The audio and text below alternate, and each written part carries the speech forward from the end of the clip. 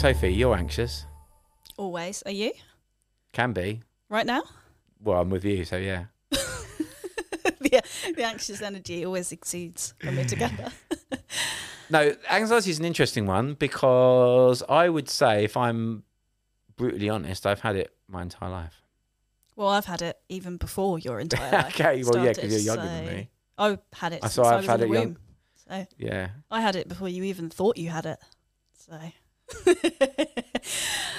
I don't know if it, obviously anxiety is spoken about way more now than it was in previous years. I feel like maybe a couple of generations back, if you were anxious, you were just seen as having sort of like a funny turn or something. Well, it was seen as sort of being like nervous about something. Having or a you have nervous disposition. butterflies, Yeah, or being hysterical as well, which is yeah. often how women were perceived as having anxiety. Is that how you felt that you were perceived? When I had anxiety as a child, my mum used to call it having a funny turn, and that is exactly what I thought it was until I became an adult. So interesting. Let's go back, get into that a little bit. Do you think your mum was an anxious person? She was. In fact, I know that because my dad has told me that she used to have panic attacks when they were younger. I think they kind of stopped when she had kids. I never witnessed her having anxiety in any of the sort of outward ways that you would normally see anxiety. Obviously, there's lots to be said about how anxiety manifests differently in different people. But yeah, it's definitely something that I've inherited either genetically and physically and physiologically, or just emotionally and mentally, perhaps. But yeah, she had anxiety. Did your parents have anxiety? Not outwardly, obviously, if that's a way of saying something. Outwardly, obviously. Not obviously. Nailed it. But, I would imagine there was anxieties. My mum was very ill when I was younger, so she must have had anxieties around what she was going through. Yeah, so sort of whether that situational rubs off. anxiety. But then you could say that that's not really anxiety, that's just a very natural reaction to what's going on. And I think that's where people can get confused sometimes between feeling anxious and having anxiety. Certainly, like in previous years, I used to feel quite impatient towards people if they said they had anxiety, but really they were just nervous or felt a bit anxious about something situational. And I would be kind of like, you don't know, you haven't really suffered. But yeah. I think, and I think there's a case for that. And I think from my own personal point of view, like my anxieties probably stemmed a lot from being quite shy. I was quite a shy child. So it was around maybe more of a social anxiety sort of thing. And maybe being slightly sheltered as well. Again, possibly because of things that were going on at home with regards to illness and stuff. So I think I was probably wrapped up in cotton wool a little bit because I was the little one. Interesting. See, I would say our anxiety probably manifests in different ways. I would say I have never had social anxiety, even though my anxiety manifested very, very early on as a young child in selective mutism, which is a severe anxiety disorder in which you can't physically talk. It's not that you choose not to, it's not that you're shy, you just can't. I think a lot of people still struggle to understand that to this day. I still get people that were like, oh, you chose not to talk, or oh, you were very shy. Interestingly, for me, it was never about the social, obviously it was a social element of it. That, yeah, because I was unable to speak, it manifested in a very social way, but I wouldn't have classed it as social anxiety. It was anxiety. It was a physiological anxiety, stress response, fight or flight, however you want to call it. My nervous system was so dysregulated, it manifested in not being able to talk. But actually, I was a very sociable child. When I was at home, I was very chatty. I enjoyed spending time with people. To this day, I love seeing friends and going out and being in rooms full of people and being chatty, and it's never impacted me in that sense where I feel like I can't go out or see people or anything like that. For me, it's always been more of a kind of physiological thing that I cannot explain. It's always been there. But are there certain triggers? Now, you and I have talked about things like rejection and then around kind of work and stuff. So are there specific triggers now that you find that you find triggered the anxiety? I love that stress response, I guess. Yeah, I get just looking at you now with your notebook and the way you're sat, I feel like I'm in a therapy session. You are. We're making notes. Drawing pictures. Yeah, drawing a picture of me. Blah, blah, blah, blah, blah.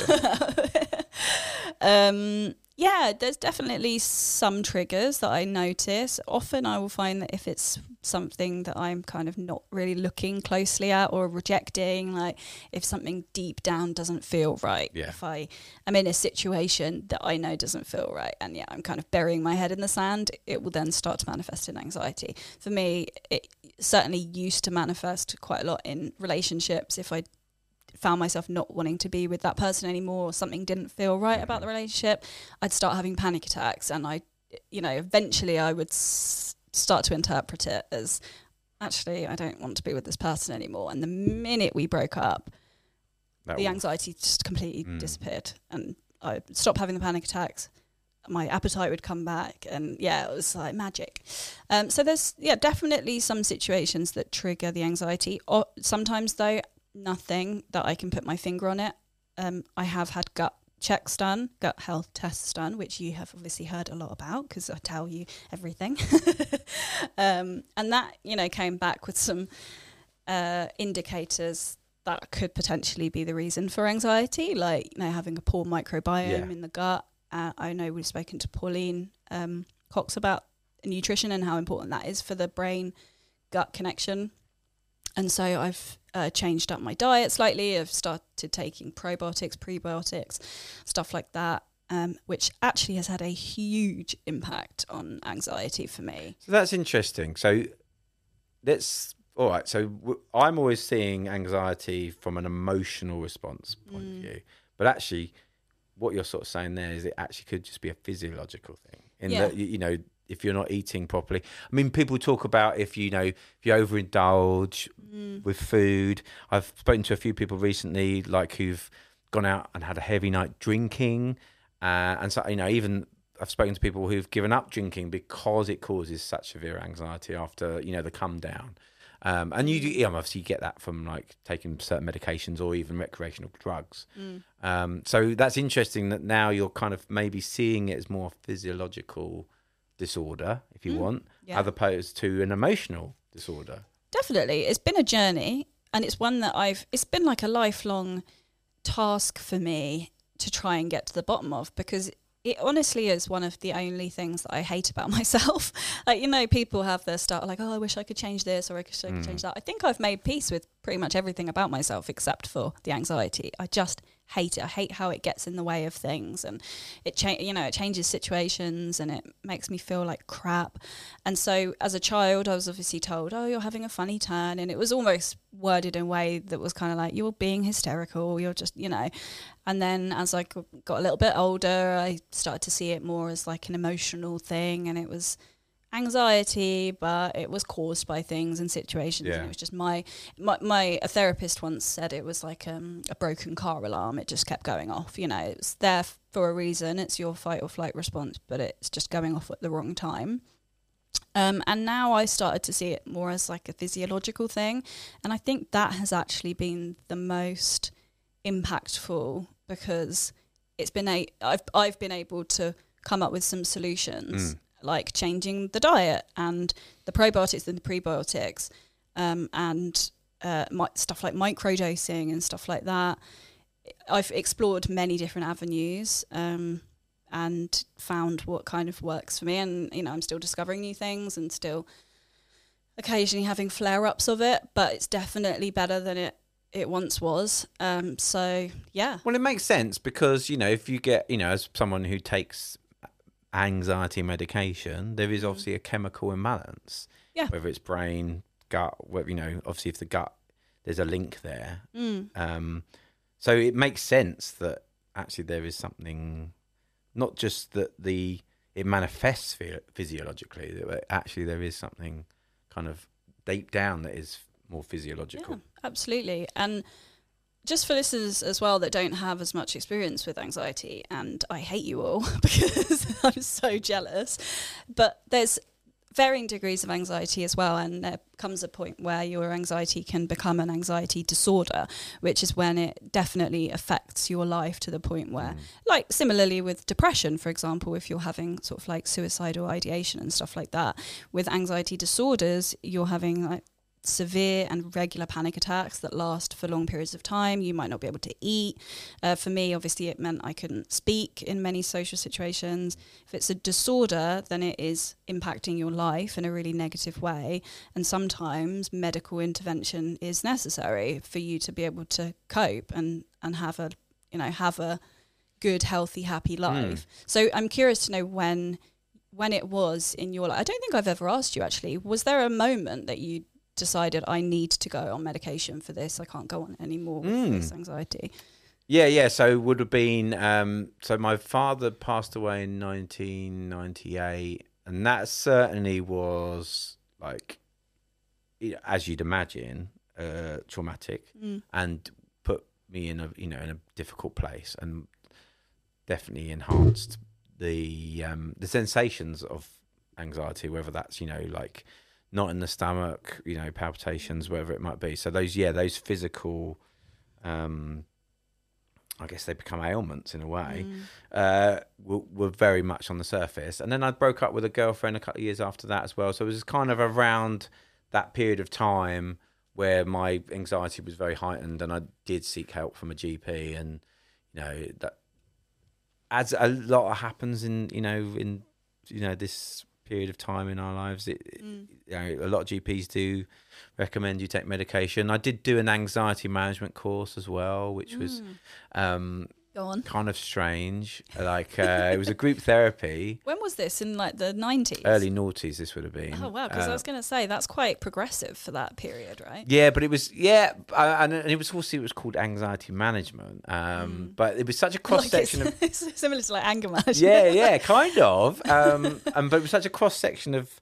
people in it. And what I found interesting was that there was people there who were. There was like a couple of people that were clearly bipolar, had very severe mental health issues. I was probably on the cusp, not in the middle. I wouldn't say I was even in the middle. I was really on probably the less hard hitting side of mental health. And then there was there was an old lady there who'd, I think, had some like heart palpitations, and really all she. They just told her maybe don't have any caffeine anymore and then go to this group. And she was so happy. Like, she was like a really jolly lady. I think she found it weird that she was there. Yeah. So it was like a cross-section of people that probably wasn't a great mix, really, because especially in a group therapy situation, it's obviously the only time I've ever done it. So I can't speak for other, I'm sure people do get stuff out of it. But you do tend to, well, in the sessions I run, you got certain people that were dominating the sessions who, there was one lady who was dominating, and obviously everything's relative, but her reasons for being there were obviously nowhere near as impactful as, say, one of the people with bipolar. So it was a kind of a strange thing. Having said that, one of the best things I got out of it was learning a load of breathing techniques. And going forwards, that's always been really useful for me when I've been in heightened states. Right. So it's learning breathing techniques and learning to sort of self-soothe and all that kind of stuff. Right. Yeah. So I guess you're talking about what's the opposite of preventative? Like quite reactive methods, when you're in that state. Yeah, absolutely. Totally reactive. And I suppose from a medical point of view, they were giving me medication to prevent. And then these sessions were a way of learning some skills for the reactive part of things. But it was like an 8-week course, and then you kind of like, see you later. Yeah, good luck. Good luck in your life, in your anxiety-free life. Yeah, it reminds me of like those weird like prison groups where you've got one person who's like murdered his whole family, and then someone that's in for stealing like a chocolate bar. And it's a bit like that. And obviously it's tricky because, and I should imagine it's even more difficult now with with the way that. Let's not get political, but just the way that social care and mental health care is overlooked It's a long way financially. So I think, it's difficult. but yeah, so it was useful in lots of ways, but then in lots of other ways, it's. But for me, I think the journey's slightly changed. You know, obviously, you've come to learn to deal with stuff with regards to your anxiety with, you know, changing your diet and looking at your physical health. I've kind of come around to the idea of always knowing that I had ADHD and seeing the anxiety intertwined with my neurodiversity. And then thinking, okay, so I've probably always had ADHD. That's probably why I've always had anxiety as well. And that they marry up very closely, those two things. And commonly as well. Very commonly, yeah. I think there probably are many people out there that have anxiety and many other mental health issues or neurodivergencies that are just undiagnosed or untreated. And it's a really interesting area because when you sort of start to learn these things about yourself, you reflect on it. So you think back to your past, like, how was I treated? I was always treated slightly different from families, from friends, or perceived as being different. So then that exacerbates that feeling of feeling slightly isolated, that you're different, that you're not normal. Yeah. Inverted commas, which then causes you to feel more anxious because when you're in situations where you don't feel like you're normal, or you can have a normal conversation, or whatever it is, then the anxiety flares up. So, as well as all the other stuff that comes along with being neurodiverse, then you've obviously got that other layer of baggage that's caused. Yeah. Do you know what? Interestingly, on that topic, I've noticed over the years that the people that I feel the most comfortable with are the people that also suffer from anxiety. And so, like, for example, if I'm having a big old flare up of anxiety where I'm just feeling particularly heightened and anxious and like not eating properly and just like feeling like shit, I'll still be able to go to your house, for example, and like hang out with you, or like hang out with other certain friends that I have that also have anxiety. But the idea of hanging out with somebody that doesn't quite understand that, it feels like being trapped in a cage that you can't get out of. Because, for example, for me, the way my anxiety manifests is my stomach.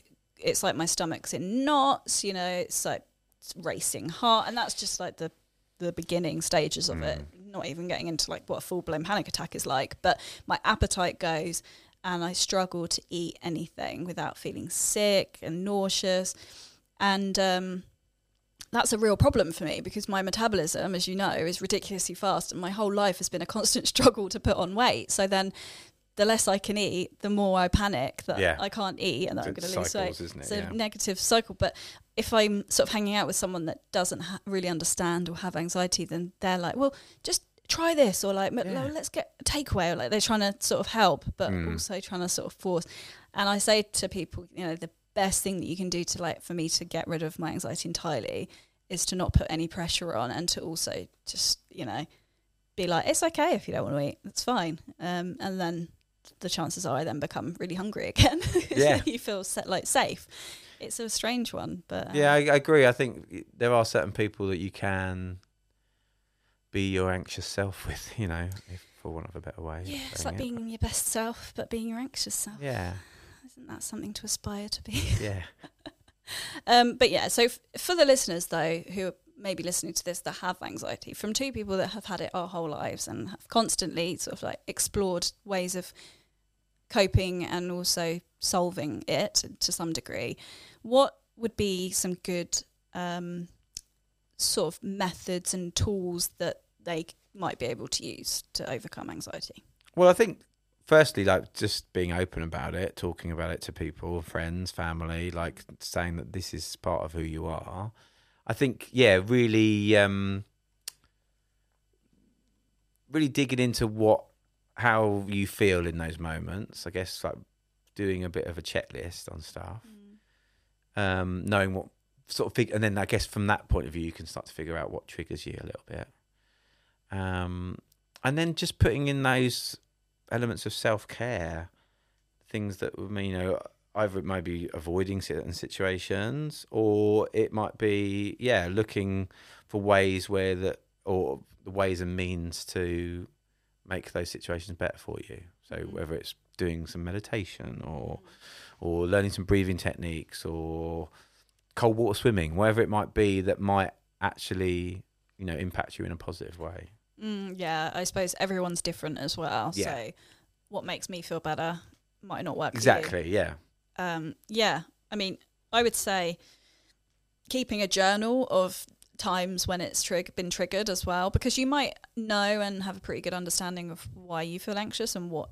triggers that. But I mean, for many years, I couldn't put my finger on it. So maybe just keeping a journal of trying to get to the root of why you actually feel anxious. What is it that you're kind of not facing up to and denying within yourself that your body feels unsafe about or dysregulated in some way. So journaling it out often helps me personally. Getting enough sleep, like it sounds really basic, but the amount of people that are just running on fumes, and I always think when you're at your lowest, if your lowest is only relative to what your baseline is. So if your baseline is, like you're tired and you're stressed and works, if you then have a period where you're feeling particularly low, that's going to be really low. Whereas if you're implementing like positive mental health habits daily, and so your baseline is quite high, when you have those periods of feeling low or anxious or depressed or whatever it is, that's not going to be quite as detrimental as it would do if you were already in a really bad state. Sleep's massive. Sleep's a massive one because, sleep will cause you to feel anxious. Yeah. If you don't sleep enough. Oh, 100%. We've all been there where we have a night out with friends or something and you get like 3 hours sleep and you feel hungover the whole rest of the day, emotional. I always feel really like depressed. And drinking alcohol. I don't really drink alcohol anymore. And I just thought, why? Like, it impacts your mental health, makes you feel like crap. And we were talking to Dom Jolly. I always get Dom Jolly about this, weren't we? When he was talking about his sleep apnea and how, if you don't get enough sleep, you cut to, 20 years and you're having strokes and stuff like that. Well, it probably cut 20 years off your life. It does, it shortens your life. So if it's having that detrimental an effect on your physical health, how is it going to also be affecting your mental health? So it's important to prioritise. And I know it's not always easy with like kids and work and stuff like that, but it's so important. And then there's little micro things you can change, like for example, just drink decaffeinated coffee rather than have caffeinated coffee. Things like that, little things that you can just change, like your dietary stuff you've talked about, that can actually make a big difference. Because again, like not sleeping enough, drinking loads of caffeine, they're all like kind of definitely routes towards high anxiety. Yeah, I know that it's one that a lot of people sort of maybe struggle with the concept or struggle to find the time to do it, but also meditation in whichever form that might be for you is a game changer. I'm particularly bad at making time for it and doing it. I don't know why I feel guilty setting aside 20 minutes to meditate each day, but I feel absolutely fine scrolling on my phone for 3 hours. It's ridiculous, but anyway, that's my thing. But you don't need to dedicate 20 minutes. You could dedicate literally 5 minutes. Yeah. 2 minutes. You could just sit for 2 minutes in silence, just like being one with yourself. I mean, I don't know about you, but I prefer guided meditation because I like the voice, someone actually telling me what to do is much better.